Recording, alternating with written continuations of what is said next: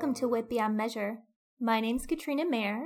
I'm Elle Kammerer. And this is a Jane Austen podcast where we talk about Jane Austen and her novels.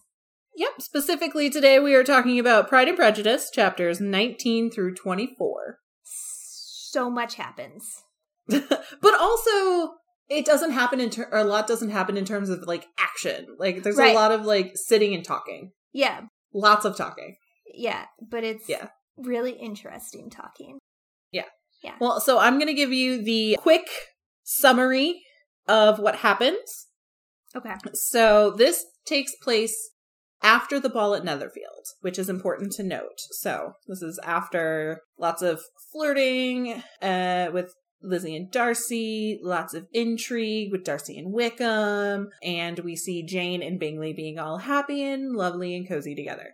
Also, Mr. Collins is in town, and we all know how much we like to make fun of him.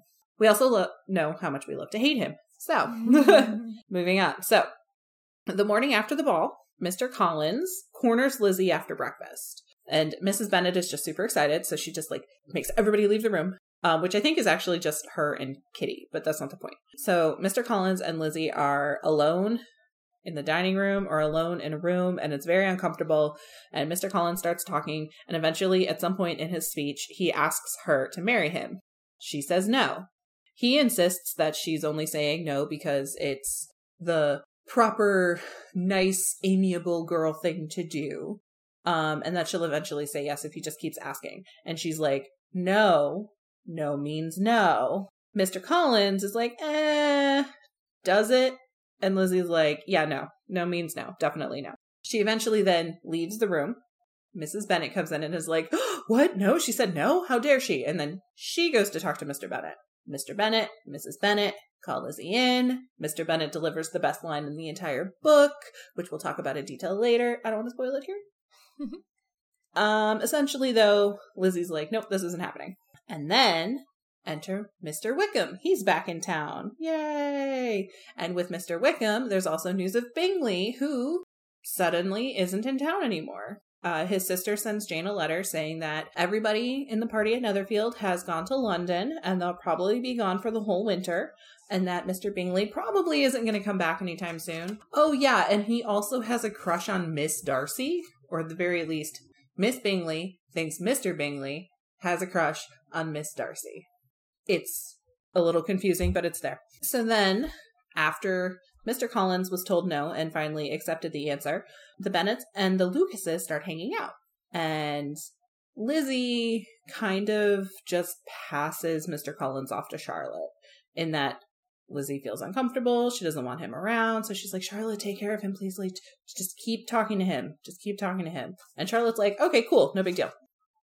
Eventually, and kind of purposefully, Mr. Collins asks Charlotte Lucas to marry him. She says yes. Her and Lizzie have a big fight. Lizzie is upset. Mrs. Bennet is upset. Mrs. and Sir Lucas are super excited. Mr. Bennet doesn't seem to really care. And Lydia spreads the news around town. Then we have a couple pages of Mrs. Bennet complaining that Charlotte is going to eventually take over Longbourn and throw her out.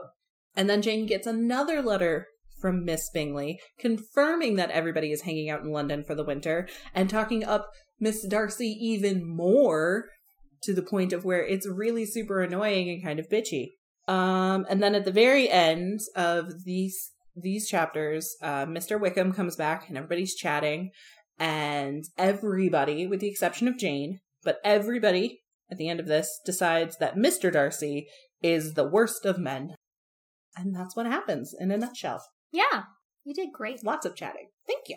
All right, well, let's dive into chapter 19 and talk about this proposal, which is mostly Mr. Collins talking the entire time. He talks so much, basically. It's insane. And it's not even just that he just keeps talking. It's the point that he essentially is like, oh, hey, I would like you to marry me. And then I'm just going to keep talking and telling you about Lady Catherine and my house and how amiable you are and how she's going to be happy about it and how we're going to be happy about it and how you're going to be so happy at my house and how eventually this is what life is going to be like and blah, blah, blah. And Lizzie has to go, whoa, I haven't even given you an answer yet.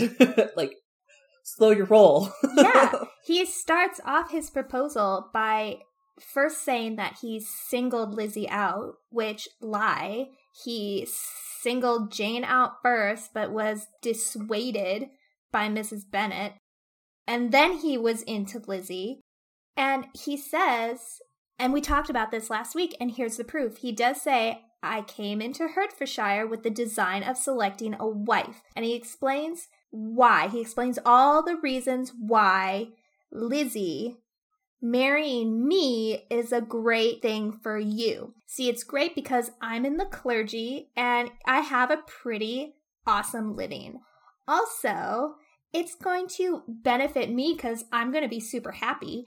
And Lady Catherine told me to come find a wife, and look, here you are. So here's all the reasons why you should marry me and why it is such a good match. It's pretentious as fuck. It's very pretentious. Like, even more so than his usual pretentiousness. Yeah. And then after he, goes off, and he relates the story about this specific instance where Lady Catherine told him to go find a wife, Lizzie doesn't care. She doesn't care. After he does that, he's also like, oh, by the way, Lizzie, I know this is a sensitive issue because I'm going to inherit your house when your dad dies. And this was another reason why I wanted to come here, because I thought I needed to choose one of my cousins so that all of you could be safe from extreme poverty when your father dies. Not if, when your father dies. Yeah. Yeah. After he explains all that, he assures her in the most animated language of the violence of his affection for her, which it's not. He's just saying this flowery language to persuade her, but it's all made up in his head that he wants to be with her. And then to add insult to injury, he's like, oh, and I know you don't have a very big inheritance. You're only going to get a fourth or 4% of whatever your mother gets, after she passes away. So don't worry. I'm not really going to ask for a dowry. Inheriting Longbourn is enough for me. It's so rude. It's so rude. If somebody asked me to marry them like this, I read it as, because not only do we know that he lied about the fact that he singled out Lizzie from the start, it's also just essentially this translates to, hey, so I'm going to take over your house when your dad dies. So I'm just going to marry you so then I don't look like a complete douchebag taking over this house and kicking all of you out. Yeah. Also, if you marry me, then you won't get kicked out. He doesn't make any promises about not kicking out the rest of the family, though. He implies it a little bit. He does say your sisters at one point, but it's kind of like a throwaway comment. And then after all of that, that's when Lizzie is like, okay, you need to stop. You are getting way too ahead of yourself. I haven't even said yes to you yet. I haven't made a single answer. You are too hasty, sir. You forget that I have made no answer. Let me do it without further loss of time, because when Mr. Collins speaks, we all lose a significant amount of our time. Yeah. And then he's like, oh, I know that young ladies are supposed to refuse on the first attempt. And you know what? He's not wrong in that regard. That is true. And I don't fault him for this first time saying it, because that is true of the time. So I don't fault him for the first time saying it, but I do fault him the second time, the third time, the fourth time, and the fifth time. I literally wrote no means no every single time he did it. So 1, 2, 3, 4 times I wrote no means no. Yeah. And even she tries, after she tells him no, the first 2 times, she's just gonna leave. She's like, I gotta get away from him. And he won't let her go. He's like, all right, well, I'm gonna bring this up again. And when I do, I know you'll change your mind. And she stops and turns around and is like, are you serious? You puzzle me exceedingly. If what I have hitherto said can appear to you in the form of encouragement, I know not how to express my refusal in such a way as may convince you of its being one. Translation, I don't know how to make you realize that I don't want to, because I'm already saying no, and you're still not getting it. Yeah. At some point, she is actually standing there thinking, okay, well, I might have to bring my dad into this. Yeah. Because that might be the only way to get him to stop. And it's legitimately just because it would be a man saying no. Because even if it was all of the Bennet women saying, no, Mr. Collins, Lizzie will not marry you, he wouldn't take it seriously. Like, he's pretty much laid it out flat, being like, well, I can't listen to a woman who isn't Lady Catherine. Right. So. And even before it gets to that point, because she keeps refusing him and he's trying, he starts to go a little bit below the belt with Lizzie. And he's like, listen, you are very amiable and you are very pretty and you are a prize. But I'm going to tell you right now, Lizzie Bennet, if you refuse me, you might not get another offer because of how poor you will be. Mm-hmm. And that is going to make you seem less in the eyes of other suitors. So this is basically your only chance. He's threatening her, essentially. That's how I read it. No, that's exactly how I read it as well. He very much is like, you will not get anybody else. There's no reason why you shouldn't accept my offer. Like, this is the best offer you're going to get. Which is interesting because Mr. Collins was at the dance the night before. Mm-hmm. And he saw her dancing with Darcy, and he knows that her sister is supposedly going to be engaged to Mr. Bingley. So the entire reasoning behind his saying this is that he is a prideful man. Yep. And he believes that he is of higher status than he is. Yep. Which we see at the dance. Because logically, even if Mr. Darcy wasn't an option, just given the fact that Jane would be married to Bingley would give Elizabeth so many options. Right. Yeah. But again, this goes back to what we talked about at the end of our last episode. Mrs. Bennet doesn't favor Lizzie, so she doesn't see that. No. And so that's why she's okay with her going off with Mr. Collins. Right. And then so I don't know if you want to move to that next point, but Mrs. Bennet finding out that Lizzie said no sends her into a tizzy. Because it's more than a tizzy. It is So let's set the scene because Mrs. Bennet, Lizzie leaves the room basically after the insult, essentially. She's just like, I'm done. I'm out. Mm-hmm. And when she goes out, Mrs. Bennet is standing right outside the door. Lizzie walks out. Mrs. Bennet's like, oh, okay, it's done. She goes in. She's like, oh, congratulations, Mr. Collins. We're going to be related even more. You're marrying my daughter. It's great. And he's like, well, she refused me, but don't worry, Mrs. Bennet. This is normal. And Mrs. Bennet is like, you're right, but I know my daughter, and let me take care of this because she's not going to marry you. Mrs. Bennet she's ridiculous, but she's not dumb. Right. So she gets it. Mrs. Bennet totally gets it. But what I find really interesting is that Mrs. Bennet starts talking about her being headstrong and foolish. Yes. Yeah. So Mrs. Bennet talks about that, and Mr. Collins is all of a sudden like, well, if she's going to be headstrong and stuff like that, maybe she isn't such a good wife. Like, he says, quote, she could not contribute much to my felicity, which is interesting because that is pretty much exactly what Lizzie said to him when she refused him. It was like, I'm not going to make you happy, sir. Like, I am the opposite of what you want. So after Mr. Collins said that to Miss Bennet, I wrote, you finally said something smart. And it's so weird because chapter 19, he's so obnoxious. But then we know he's mad in the later chapters, but he says really sensible things. Yeah, it did seem a little weird how from one moment to the next it almost felt as if Lizzie had knocked him down a peg, but we know that didn't actually happen. Right. Because he doesn't have that in him to take what Lizzie is saying and actually internalize it. Yeah. To where he would have been knocked down a peg. But all of a sudden, it does seem like Mr. Collins is like, maybe she's right. Maybe she isn't right for me. Right. I wonder if that isn't just a pacing point on Austen, that she just wanted to, show us what happens next so quickly, as opposed to giving Mr. Collins time to, I don't know, use his brain. Yeah, I totally can see that for sure. And also maybe because Mr. Collins knows that he won't get to marry Lizzie because of what Mr. Bennet says in chapter 20.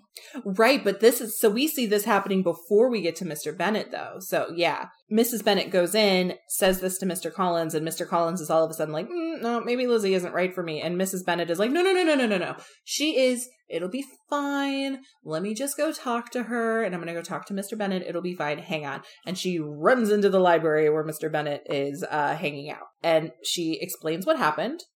And Mr. Bennet is like, okay, let's settle this. And he calls Lizzie down. And so, I don't know, would you like to talk about the best line in the entire book? Yeah, well, this is the best dad line. This is like one of my favorite parts. Like, yeah. I did write best line, best dad next to it. I wrote, boom. Nice. Well, let's set the scene again, because everything is about setting the scene right now, because there's so much talking, but you have to know where things are happening. So like you said, Mrs. Bennet runs into Mr. Bennet's library. She's all in a tizzy. She's like, Mr. Bennet, quick, you need to tell Lizzie to marry Mr. Collins, because Mr. Collins is saying that he's not going to marry her anymore because she said no. And Mr. Bennet is just like sitting with his book, and he just like, you know, like I imagine him putting his finger like where he is and like looking up. He's like, what? And so she has to, you know, she explains it again, and he's like, all right, well, come on, send Lizzie down. I'll let her know what I think. Yeah, she shall hear my opinion. Exactly. Which I wrote, yes, I want to hear his opinion. Me too. So Lizzie is summoned to the library where Mrs. Bennet and Mr. Bennet are. Mr. Bennet tells her to come near, and he's like, listen, I heard that Mr. Collins proposed to you. Is that true? And you refused it? She's like, yep, I have, sir. It's like, well, very well. We've come to the point. Your mother insists upon you accepting it, or she will never see you again. And they confirm this. And then the best line ever is, Mr. Bennet says, an unhappy alternative is before you, Elizabeth. From this day you must be a stranger to one of your parents. Your mother will never see you again if you do not marry Mr. Collins. And I will never see you again if you do. Boom. Mic drop. Mic drop. Yeah. I mean, that's basically Dad putting his foot down. Like, nope. Right. But there's actually a little bit of a setup before he says this. He says, very well, and this offer of marriage you have refused. Lizzie says, I have, sir. He says, very well, we now come to the point your mother insists upon you accepting it. Is it not so, Mrs. Bennet? To which Mrs. Bennet says, yes, or I will not ever see her again. So he makes sure that Mrs. Bennet like says this out loud, says, yes, no, if you don't do this, I will never see you again. So he sets her up because he already knows his answer, and he wants to make sure that Mrs. Bennet says it aloud. So, because otherwise if he says, well, your mother won't see you again, that's Mr. Bennet speaking for Mrs. Bennet. But he makes her say it out loud, which sets her up for when he's like, well, no, it's one or the other. I'm not letting this happen. Yeah. So I was just like, yes, put your foot down. Like, come on. Like, make Mrs. Bennet realize where the problem is, that she is part of the problem here. Right. So, yeah, I loved that setup. Honestly, if it weren't for the end of the last chapter we talked about in the last episode and Mrs. Bennet saying that Lizzie was the least favorite of her daughters, if it were not for that, you know, I would kind of be a little bit more understanding with Mrs. Bennet and her urgency, because she's trying to get all of these daughters married off and taken care of. But because she says that Lizzie is the least dear, and to her it's just so throwaway, I lose all of my sympathy for her in this. Right. I agree. And so like when I previously read this and when I've watched the films, you don't get that. Like I didn't pick that up and everything. So I was kind of like, okay, well I get where Mrs. Bennet is coming from. But yeah, no, this is just like, no, she's letting Mr. Collins marry her daughter because she doesn't give as much care to Lizzie. Even though she knows Lizzie isn't good for Mr. Collins. Like she knows this would be terrible. Yeah. But what's interesting though is that eventually later on, and it's just kind of almost a throwaway, is that Mrs. Bennet hopes that next time Mr. Collins comes to visit, that he'll maybe propose to Mary next. Mm-hmm. Which she does take some thought into, because she says something like, well, if Mr. Collins were more knowledgeable, if he liked to read more, if he wanted to kind of learn more about Mary's interests, then it wouldn't be that bad of a marriage. So she actually considers Mary a little bit more than she did Elizabeth. Oh, I read that as they were talking about how Mary could be the potential wife for Mr. Collins when he comes back. And Mary heard that and she's like, well, you know, I'm Mary. I'm pretty smart. I know things. And like, Mr. Collins isn't that bad. And maybe if I can get Mr. Collins to read more books, he won't be that bad of a husband. And so like, I read that as like Mary reasoning herself into accepting him. Oh, yeah. Okay. No, that does read as Mary. So that's one of the problems I have with Austen and just books of the time, is that they're not always clear on who is saying and thinking what. Yeah. But yeah, no, that is Mary thinking that. Okay, so I'm taking that back. Okay. Mrs. Bennet doesn't get credit for that. Yeah. Because she was just going to pass him off on her next daughter on her next daughter too. But yeah. Mary is thinking, and you know what? I actually kind of agree with Mary now that I read this as Mary thinking it. Yeah. Like, she probably wouldn't care. Yeah. Like, you know, she'd be like, whatever. But yeah, no. So yeah, no. Through Miss Bennet? Yeah. But of course we know, well, let's not get too ahead of ourselves. Well, hang on a second. No, we're going right back. So, okay.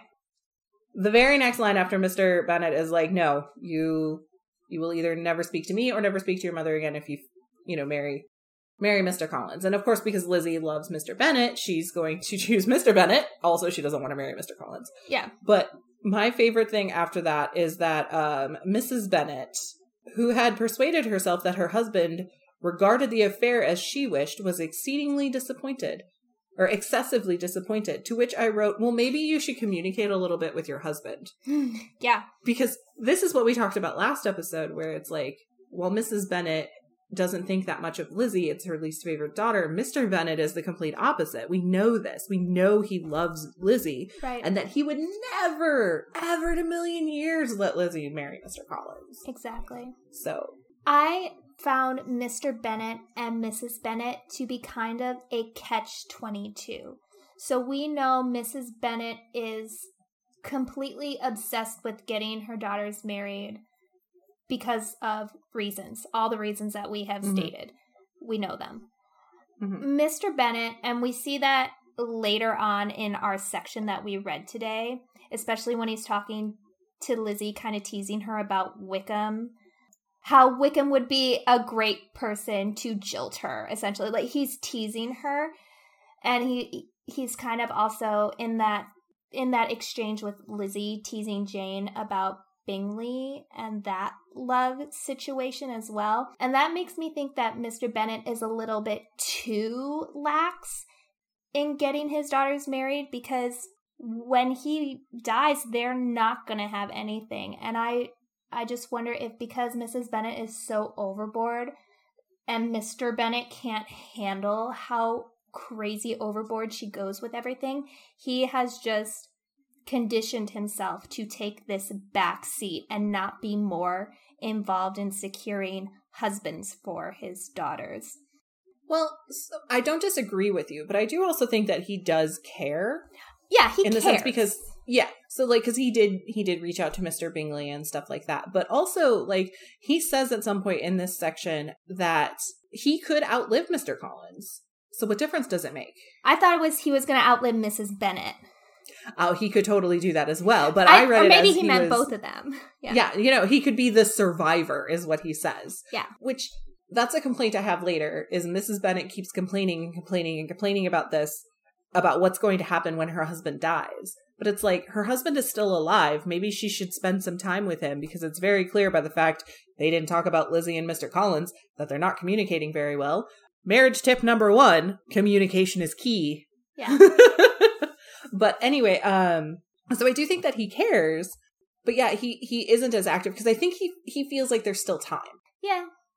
Yeah. And so that's what's interesting about the section that you were talking about being jilted, is that he says that it's actually good for a young lady to get a really good crush on somebody and have it not work out, because it kind of, well, it makes you more interesting, because it's like, oh, well, you had that thing with Mr. Bingley and that didn't work out. Well, that makes you more interesting, you know, maybe even more desirable to another guy because it's a little bit of competition kind of thing, you know? Mm-hmm. It's like, I kind of get where he's coming from. And yeah, he's joking. He's totally joking, but he's also trying to make Jane feel better, I think, a little bit, and Lizzie feel better about what happened to Jane. Yeah. And then he says, well, Lizzie, go ahead and, you know, get this crush on Mr. Wickham and go ahead and flirt with him and let him jilt you. To which I responded, I feel like you're going to regret those words later. All right. So Mr. Bennet is basically like, nope, Lizzie, you're not going to marry Mr. Collins. And Lizzie's like, thank God. And then Mr. Collins is like, okay, well, let me think about this. Because he's disappointed and he is hurt. His pride is hurt. And I think his pride being hurt is what angers him more than Lizzie's refusal. Because after a while, he does convince himself, right, it's not the right choice for me. I just love his, like, level of self-reflection, even though it's completely misguided. Because the way he's self-reflecting is making himself seem better and above the whole situation, when that's not the case at all. And then all this is going on, and then Charlotte comes over, and Lydia rushes in, is like, oh my gosh, Charlotte, you'll never guess what. Mr. Collins asked Lizzie to marry him, and Lizzie said no. And I underlined that, and I wrote me, because I love family drama, and I am Lydia in this instance, where if shit is going down in my family, my cousin comes over and be like, oh my God, guess what? This happened. Yeah. So that's how this is reading it. They're getting the gossip. Charlotte comes in. Mrs. Bennet is like in despair. And Charlotte's like kind of roped in to Mrs. Bennet's pity party. And she doesn't really know what to say to do. But luckily, Mr. Collins comes in and distracts everybody. And like Mrs. Bennet's like, go leave. Let me talk to Mr. Collins, but none of the girls want to leave. So they just kind of like stand around outside the room and like listen to what's going on, including Charlotte. Well, no, Charlotte is in the room because Mr. Collins addresses Charlotte. So she's just like, oh, well, he knows I'm here and seems okay. I'm just going to hang out by the window. Right. And pretend I'm not listening, but I'm listening. I'm totally paying attention to this, which is really interesting because, so at the dance, when Mr. Collins was bothering Lizzie, she just kind of like, Charlotte was there, and Charlotte was talking to Mr. Collins to kind of take that weight off of Lizzie, and it kind of just felt like it was the good friend thing to do. But now we're kind of seeing that it's very clearly Charlotte is doing it on purpose, and it becomes even more so. So she's trying to get the dirt on Mr. Collins here. So I think the shift was she was being nice to Lizzie, but now that she knows that Mr. Collins asked Lizzie, and Lizzie said no, I think that was the shift. And now she's like, now I'm definitely doing it to my advantage. Yeah, well, I think being thrown together so much opened her up to the idea at first. And then she comes to the house and hears how he asked Lizzie to marry him, and Lizzie said no. And then she gets to hear the whole speech that Mr. Collins gives Mrs. Bennet after they're asked to leave the room. And Mr. Collins is saying all the reasons why he's not going to accept Lizzie anymore. He's withdrawing his proposal. He's like, don't worry, I hold no ill will. You guys are still really high in my favor. I care so much about you, but I'm going to withdraw it. And of course, Charlotte hears that. She hears that confirmation, and then, yeah, you're right. Yeah, she's gonna play to her advantages now when it comes to Mr. Collins. Right, because like when I was reading this, at some point I was like, oh wow, Charlotte is actually doing this on purpose. Like it is very clearly stated that she is doing this on purpose. And I was like, oh, that's kind of backstabby. And I was kind of like, oh, Charlotte, I don't know if I like this. But then I'm like, no, I understand where Charlotte is coming from, but also Lizzie said no. Yeah. She doesn't want him. Yeah. She never wanted him. So I don't think it's that bad. Well, no, so like, at first I was like, oh yeah, no, blah, blah, blah. But then now when I'm like looking at it and I'm like, oh no, like Charlotte is completely in the right here. And not just because Charlotte is 27, but also I started reading Lizzie's reaction to everything in a different light because it's very much whiny teenager. Yeah, it's very childish, and we're going to get into that pretty much next after we get through this last little bit. Yeah, because an important thing happens. Yeah, exactly. But before we go to there, there's a line in Mr. Collins' speech to Mrs. Bennet that really stuck with me. He says, "My conduct may, I fear, be objectionable in having accepted my dismission from your daughter's lips instead of your own." So he's like, yeah, I understand you guys wanted to try and convince her, but I'm going to take what Lizzie said and just, it's fine. But no, he doesn't. He already knows Mr. Bennet said no. Like, dude. Well, I literally wrote, oh my God, he apologizes for listening to Lizzie say no over and over and over again. He apologizes to her parents for listening to her. Yeah. He says, I'm sorry that I listened to your daughter and what she wished. Yeah. Oh my God. Right? The times. I know. Seriously? Ugh. Because had Mr. Bennet just been flat out like, no, this isn't going to happen, he wouldn't have been like, oh yeah, no, this is, I'll just wait a little bit. Yeah. Even if Mrs. Bennet had been like, no, don't do that. Because that's what happened with Jane. Yeah. Mrs. Bennet was like, no, you don't want Jane. Jane is, And then he withdrew and it was fine. But no, because it was Lizzie who said no. Mm-hmm. He plays this little kind of pity party thing, but also kind of forgets about her. And then, he's like, oh, don't worry, Mrs. Bennet. It's fine, but I'm sorry I listened to Lizzie, and I'm sorry I didn't make you guys press her. No, you did. You didn't make them, but I mean, you knew that it was going to happen. I feel like he knew that she would be pressed regardless. Mm-hmm. I'm sorry for listening to a woman express her own desires as to whether or not to marry me. Mm-hmm. Oh. Well, now let's segue into Mr. Collins's visit to Lucas Lodge, which... Well, hang on. I believe we get the letter from Miss Bingley first. Okay. Because there's two letters, so it is a little confusing, because the first one we get proposal, letter, proposal, letter. Okay. That's the order. So we've had proposal 1. Now we have the letter. And while, yes, the next chapter does talk about Mr. Collins, this is where they're sitting at breakfast and things are awkward turtle as fuck. And then the letter from Caroline Bingley shows up for Jane, to which Jane reads quietly. I don't know if she even talks about what happens in the letter while everyone is there. No. She does. You're right. No, I meant no, as in you're right. So... yeah, so she gets the letter. We should also note that they went to Meryton and they found the soldiers and Wickham was there, and then Wickham walked them back and Lizzie introduces Wickham to the parents, and then they're like hanging out, and that's when Jane gets the letter and she reads it, and Lizzie's like, why does Jane look sad? And then Wickham leaves, and then that's when Jane's like, that's what it was. We gotta go to my room. I gotta tell you about this. Sorry, I have this illness. It's called blind Wickham disease, where when he shows up, I want to forget about him. Yeah. So they go up to their room because they share a room, because apparently this house isn't big enough. Yes, Jane and Lizzie share a room.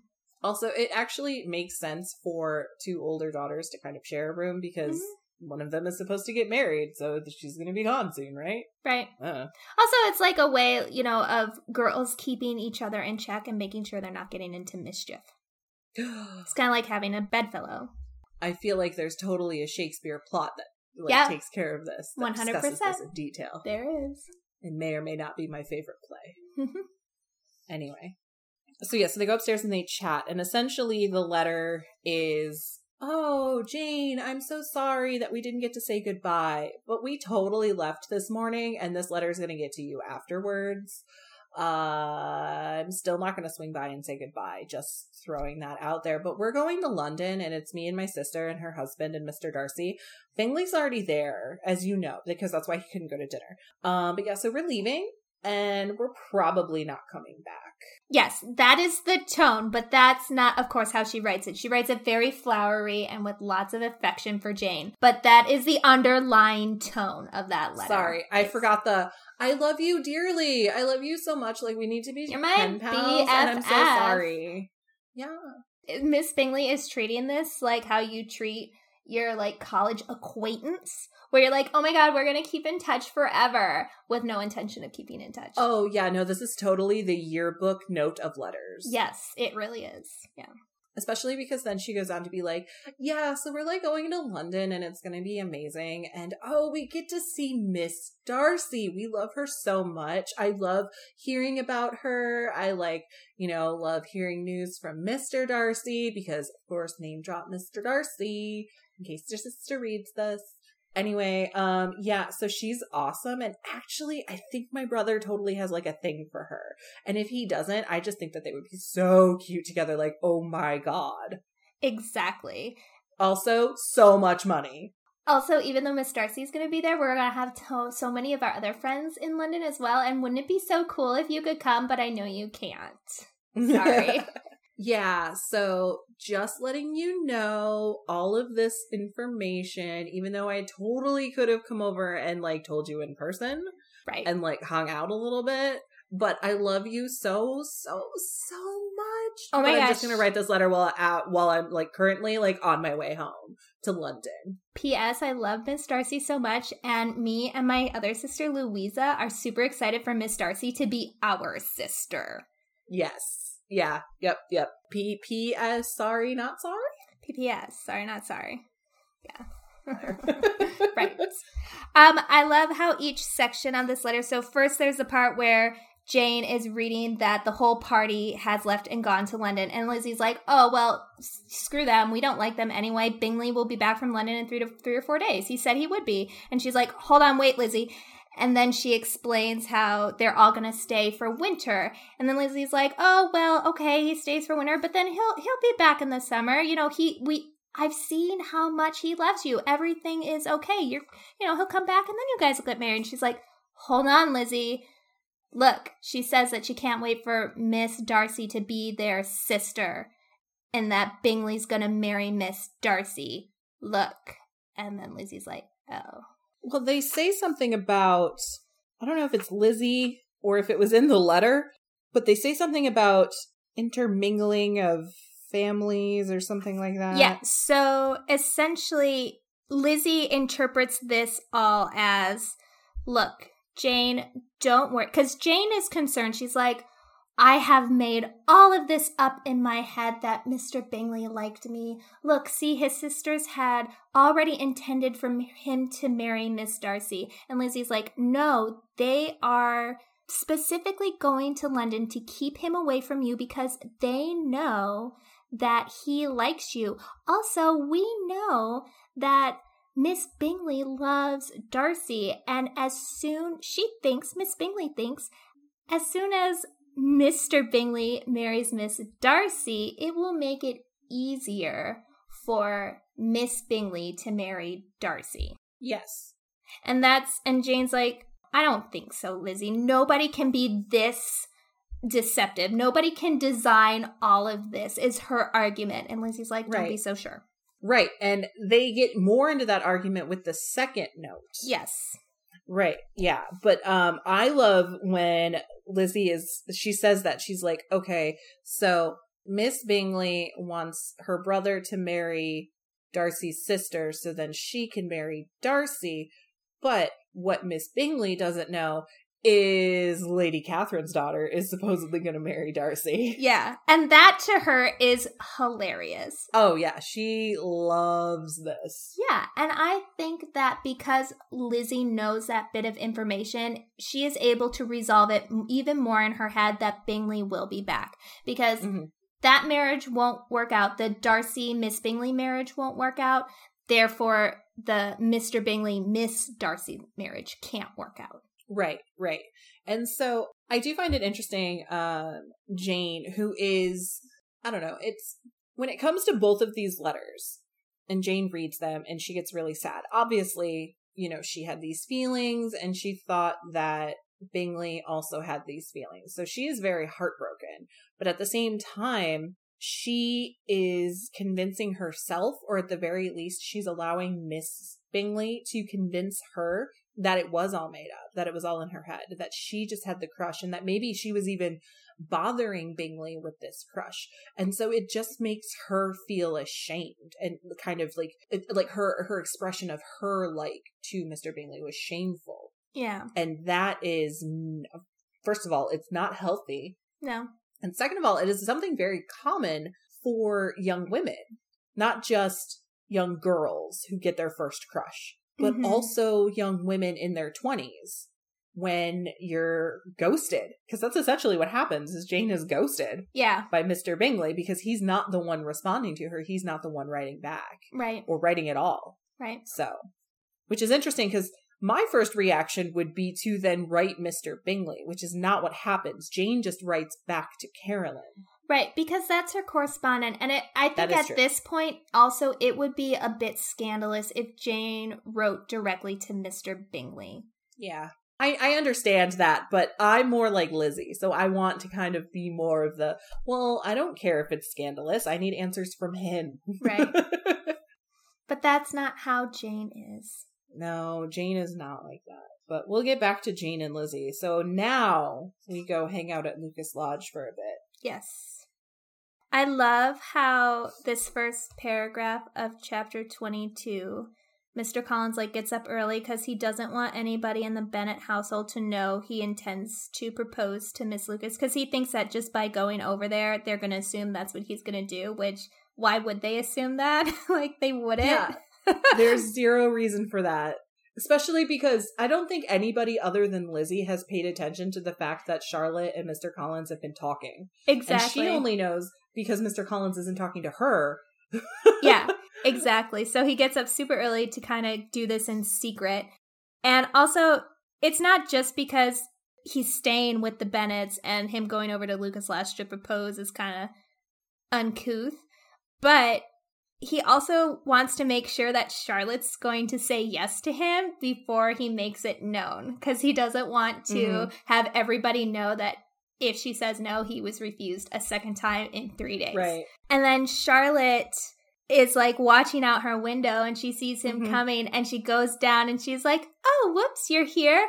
She knew he was here, but she goes down. And it just reminded me so much of, so I love watching Eliza Schlesinger's stand-up. And she has this great bit about how men say that, oh, I was out and then I saw her, how they, meet their girlfriend. And she's like, no, I saw you. And that is this. I thought about that comedy bit she does in this little part where Charlotte's I saw you.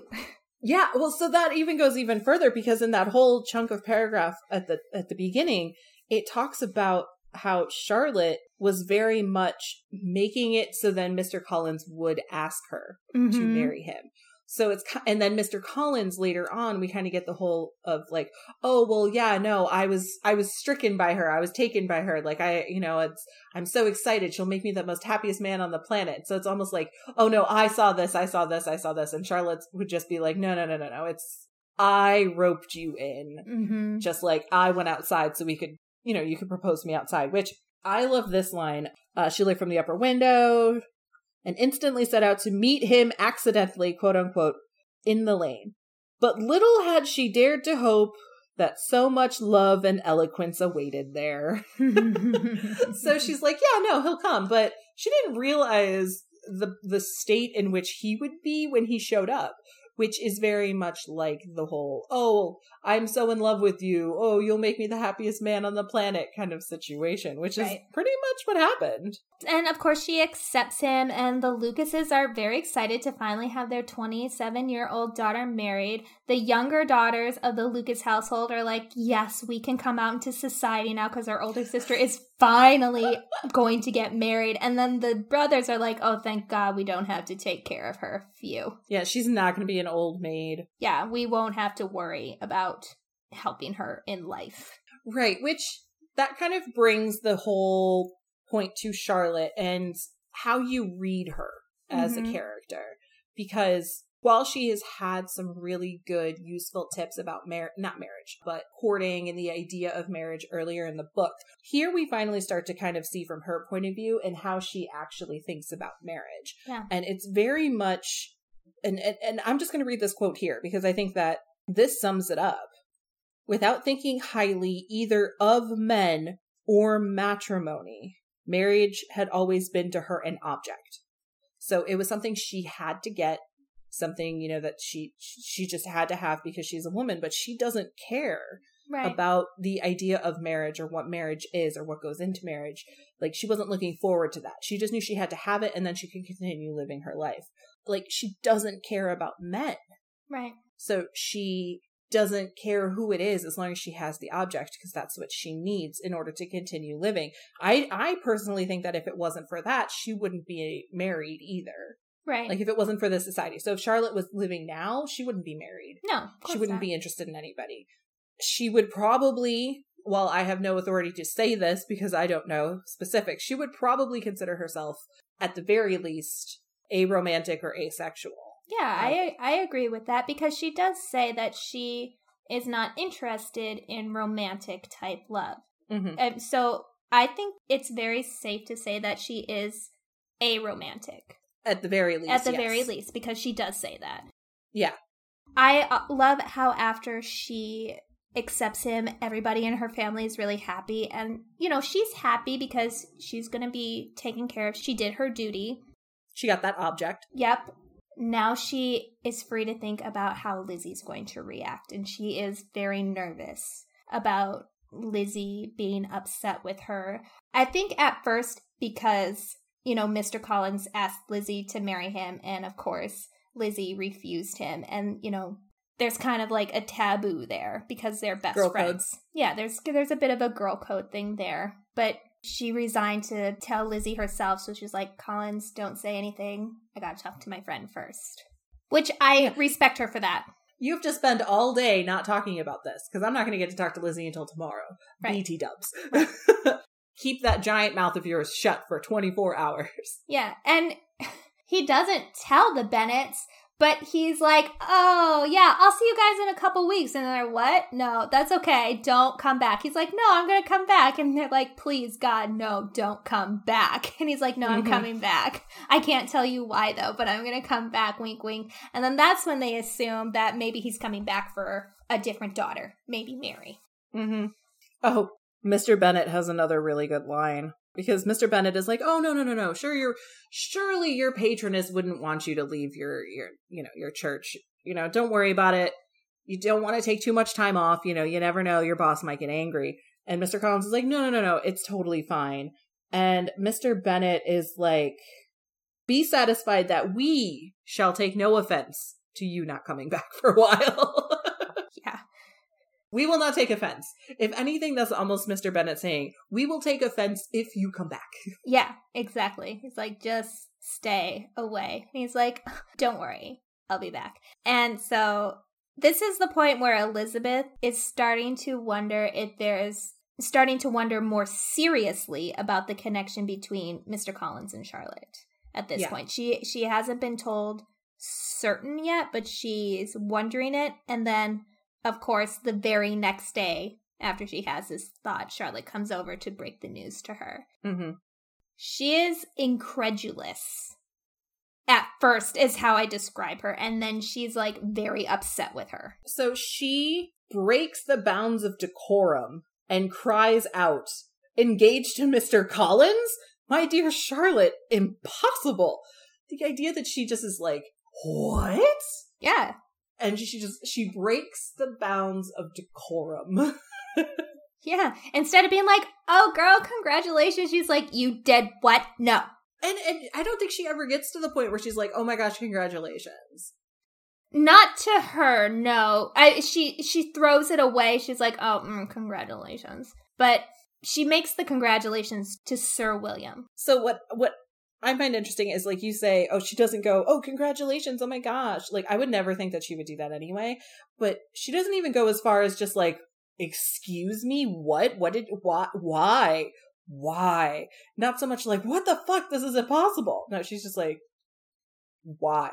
Like, because that's where I would be like, why the fuck would you do that? That sounds so stupid. Well, I mean, she does kind of do that.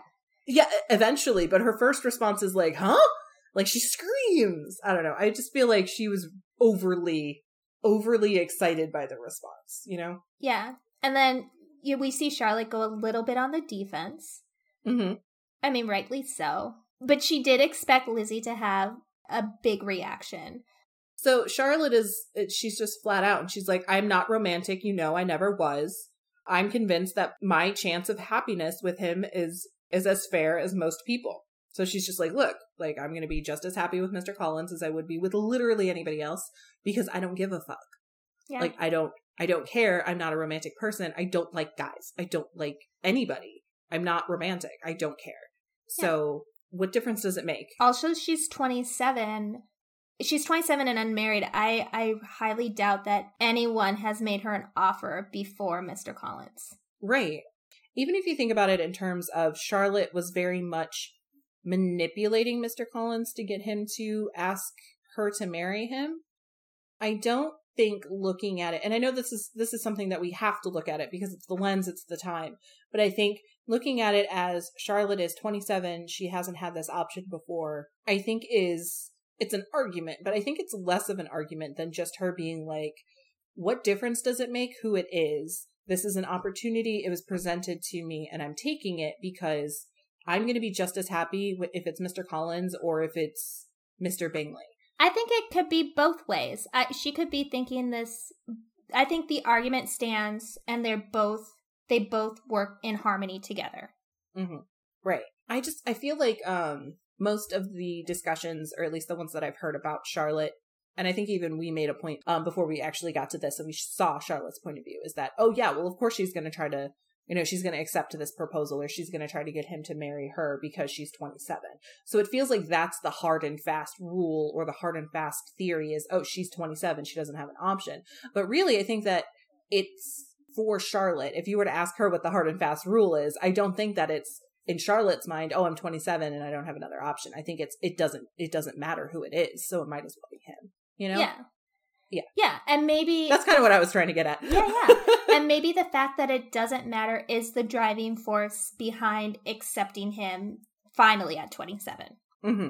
So you could reverse that argument. It's not that being 27 is driving her to make Mr. Collins marry her. It's that she doesn't care. That's the driving force to get married at 27. Yeah, and maybe it's also kind of a point where she has been, especially if she's like friends with Mrs. Bennet, where it's like, oh no, you need to get married. You need to have this person.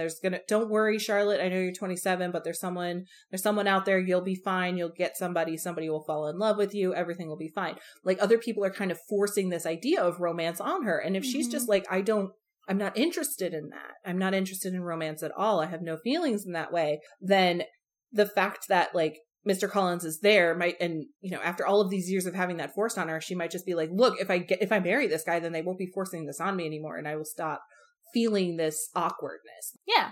It's like an escape. Yeah. Maybe it's like an escape from that society. So like now she can be married and now she can live the life that she wants to live.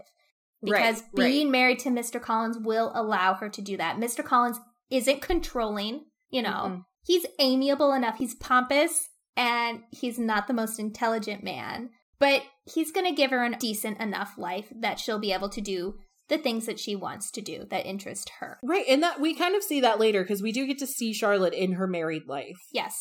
So, okay, I'm just going to read this. This is Lizzie's description of Mr. Collins. Mr. Collins is a conceited, pompous, narrow-minded, silly man. Yep. But yeah, no, I think I do think that it's a combination of all of those things. So it's less, you're 27, you need to get married, and more of all of this crap. Like, I'm 27 and I've been dealing with all this crap my whole life. Mm-hmm. So I'm just going to take advantage of this opportunity because it's here. Yeah. And while, yes, it might piss Lizzie off, I don't see another opportunity like this coming up where I can easily get into the position I need to get into. Yeah, I like that argument. I like that. Thank you for sharing that. So now we're going to I want to just kind of quickly get through this little bit so that we can talk about the second Miss Bingley letter. I'm going to let you lead the second Miss Bingley letter discussion. But I just want to share with everyone that as soon as Miss Lucas tells Lizzie about the marriage and they have that discussion, the next day Sir William comes over to tell the Bennet family what's going on. And they are so shocked. the daughters, Mrs. Bennet, Lydia, they're just like, no, it's not true. Mr. Collins wants Lizzie. There's no way. Yeah. They're being so, so rude. And Sir William, to his credit, is taking all of this and he's still being super amiable and super nice. And then Lizzie's like taking pity on him because her mother and sisters are attacking this poor man for coming over to share some happy news he's excited about. And she confirms it. And then Mrs. Bennet just takes this to an extreme. She is delusional because anytime Charlotte comes around, she's like, oh, she's coming around to scope out Longbourn because she's going to take it from me and kick us all out of our house when Mr. Bennet dies. And every time she talks to Mr. Collins, I know they're whispering about how they're going to change the furniture and all this stuff. So bonkers.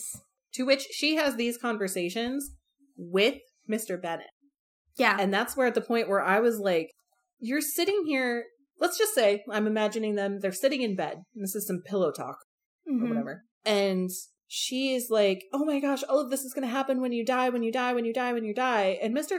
Bennet is probably just like, bitch, I'm still here. Like, can you stop talking to me about when I'm going to die? Like, we don't know when that's going to happen. Yeah. I could live longer than Mr. Collins and Charlotte. I could live longer than you. I could outlive our daughters. We don't know. Right. But I'm here now.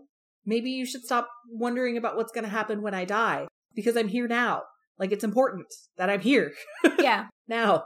Yeah. And Mrs. Bennet is just so obsessed with, Charlotte taking over Longbourn that even Jane and Elizabeth are like, oh my gosh, I cannot talk about this with you anymore. Please stop. And then when she's not talking about the Lucases, she's talking about how Bingley is gone and how horrible that is. And she's doing it loudly and in front of Jane. And when she does that, it makes Jane feel terrible and sad all over again. It's basically like ripping that wound open in Jane's heart every time she brings it up. I think it's also that Mrs. Bennet doesn't know that Mr. Bingley supposedly doesn't have plans to come back. Because I think Jane only said that that the party had left for London. So Mrs. Bennet believes that Mr. Bingley will be back in the winter.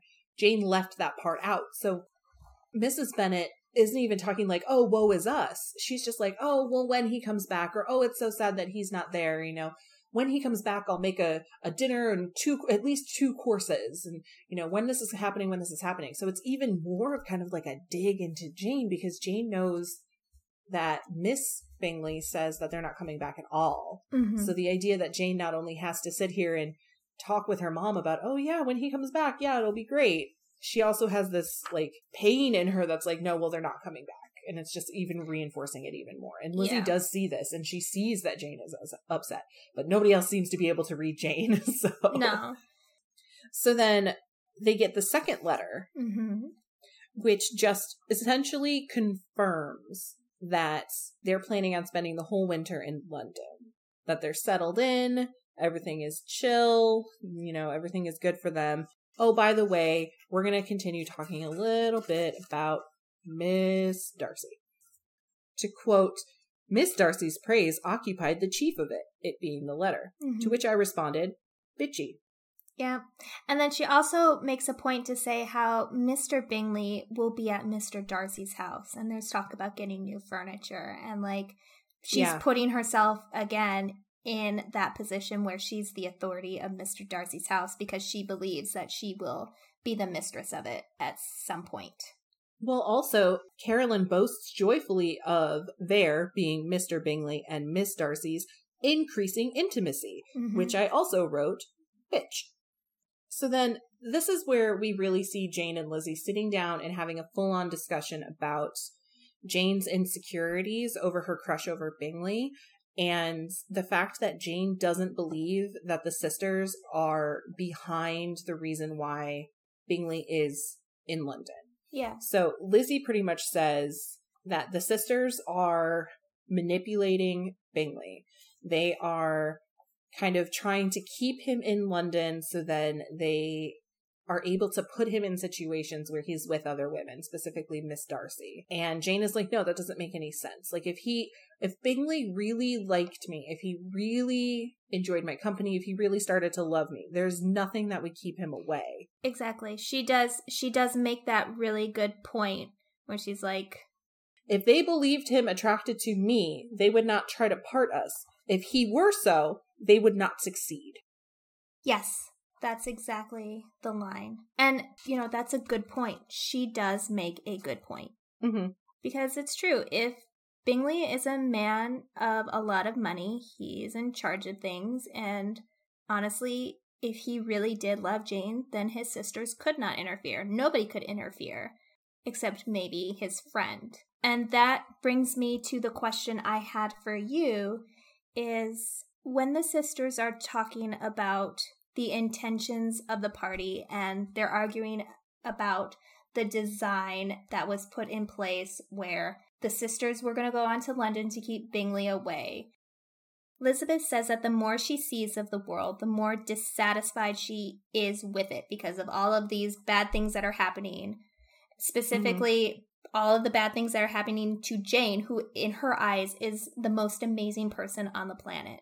And it confirms my belief, says Lizzie, of the inconsistency of all human characters, and of that little dependence that can be placed on the appearance of either merit or sense. I have met with 2 instances lately. One I will not mention, the other is Charlotte's marriage. So the one that she will not mention, they talk about Charlotte a bit, and then they come back to it.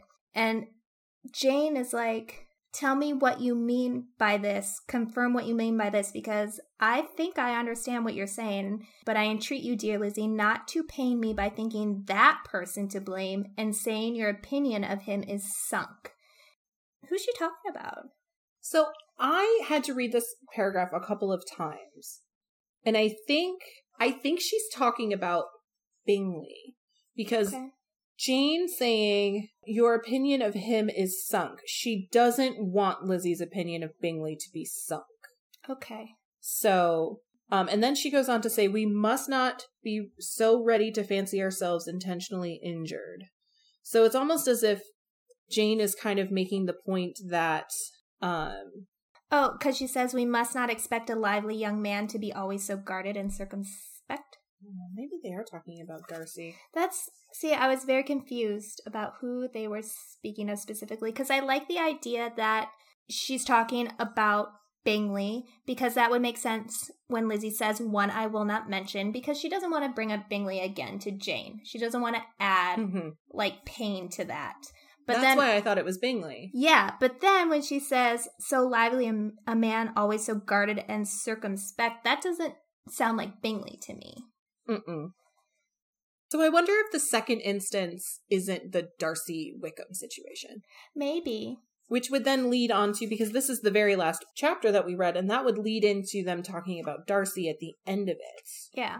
Yeah, see, this is another instance where I really wish Austen would have just used a name. Right. Yeah. I'm far from attributing any part of Mr. Bingley's conduct to design. But without scheming to do wrong or to make others unhappy, there may be error and there may be misery. So that kind of makes me wonder if they aren't talking about Mr. Bingley by saying that he is acting this way, but he isn't necessarily doing it on purpose. Like, that's the design. So he didn't go into this thinking, oh, I'm going to flirt with this girl and then leave, which I think is kind of what Jane mentions a little bit when she's talking about it is very often nothing but our own vanity that deceives us, thinking maybe that she and the Bennets probably thought too highly of themselves in thinking that Mr. Bingley would like Jane. And Jane very much doesn't believe herself worthy of Mr. Bingley at this point. Right. She definitely doesn't feel like she deserved to have his affection. This is becoming very clear. It's kind of going back to that whole shame idea. Shame on me for liking him. Shame on me for having this. And I think she mentions that somewhere else too, that it's more than error of fancy on my side. and that it has done no harm to anyone but myself. Yep. So she thinks that her fancying Bingley has just hurt her, and she kind of blames herself for this whole thing. So the fact that Elizabeth is saying that she doesn't think that Bingley's actions in this way are of his own accord. So he didn't plan on coming in, stealing Jane's heart, and then leaving. But the reason why this happened is because of the scheming of the other people involved. Right. He is continuing to go about this, but it's not necessarily because of his conduct as a person, but of the other people involved. So that's why I'm wondering if maybe that isn't Bingley that they were talking about. Yeah, I like the idea that it is probably Bingley. And then I think the other reason why I don't know if it's necessarily talking about Darcy is because a few lines later, Elizabeth and Jane, they talk about, oh, you persist then in supposing his sisters influence him, him being Bingley. Bingley, yep. And then Elizabeth says, yes, in conjunction with his friend. Yeah. And that is a reference to Mr. Darcy. For sure. Yes. There we go. We cracked it. So she's saying that Mr. Bingley is acting out of order, but not because he's a bad person, but because of the sisters and Mr. Darcy. So essentially, it's a repeat of the conversation that they had before, but this time we really see more of Jane kind of feeling ashamed, which is sad. It actually makes me so sad. When I wrote in my notes that Jane doesn't feel herself worthy of Bingley, it kind of broke my heart a little bit. Yeah. Yeah. Poor Jane. Yeah. Right. Well, and then after they had this sad discussion... Oh, we get Mr. Bennet being all like, ooh, Mr. Bennet? Yeah. What do you mean? What? That's when they had that conversation about how being jilted makes you more interesting, which we talked about earlier in this episode. Yeah, and I just want to say, he says to Lizzie, to try to get her to be jilted, he says, now is your time. Here are many officers. Let Wickham be your man. He is a pleasant fellow and would jilt you credibly. Yeah. Which is like, oh, this. I feel like this is almost along the lines of Mr. Darcy being like, no. I'm just going to watch you from over here. Yeah, exactly. And then Wickham starts hanging around more because, Lizzie's just been encouraged by her father, essentially. Mm-hmm. And Wickham tells everybody his version of events of the beef between him and Darcy. So then everybody knows now the supposed story. And everybody's like, yep, suspicions confirmed. Darcy is the worst, with the exception of Jane. Yes, I do like that Jane is still very much like, I really feel like we need to kind of be cautious about this. So on top of her feeling all sad about Bingley, she's still defending Darcy in that way, which I find really interesting. Yeah. So, yeah.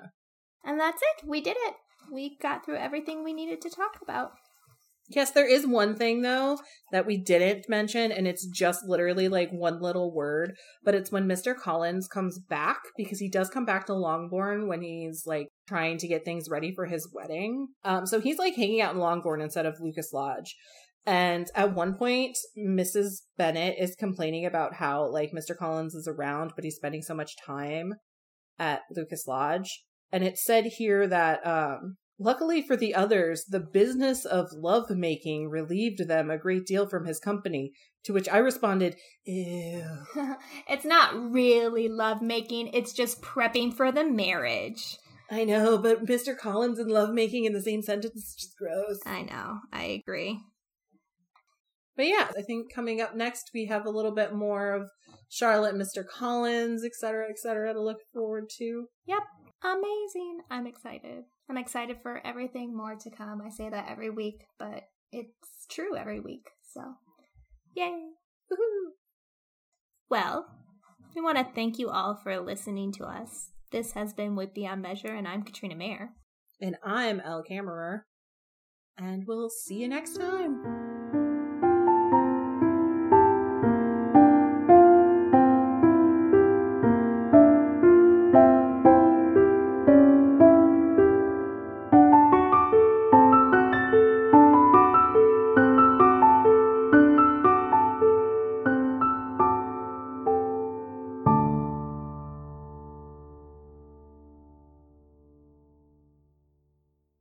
Wit Beyond Measure is hosted by me, Katrina Mayer.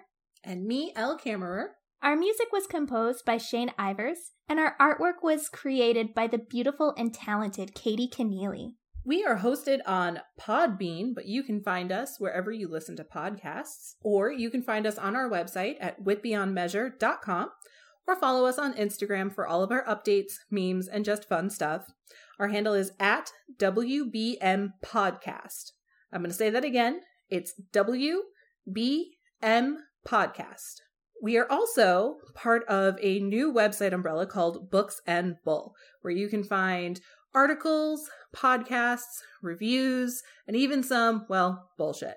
Go ahead and check that out at booksandbull.com.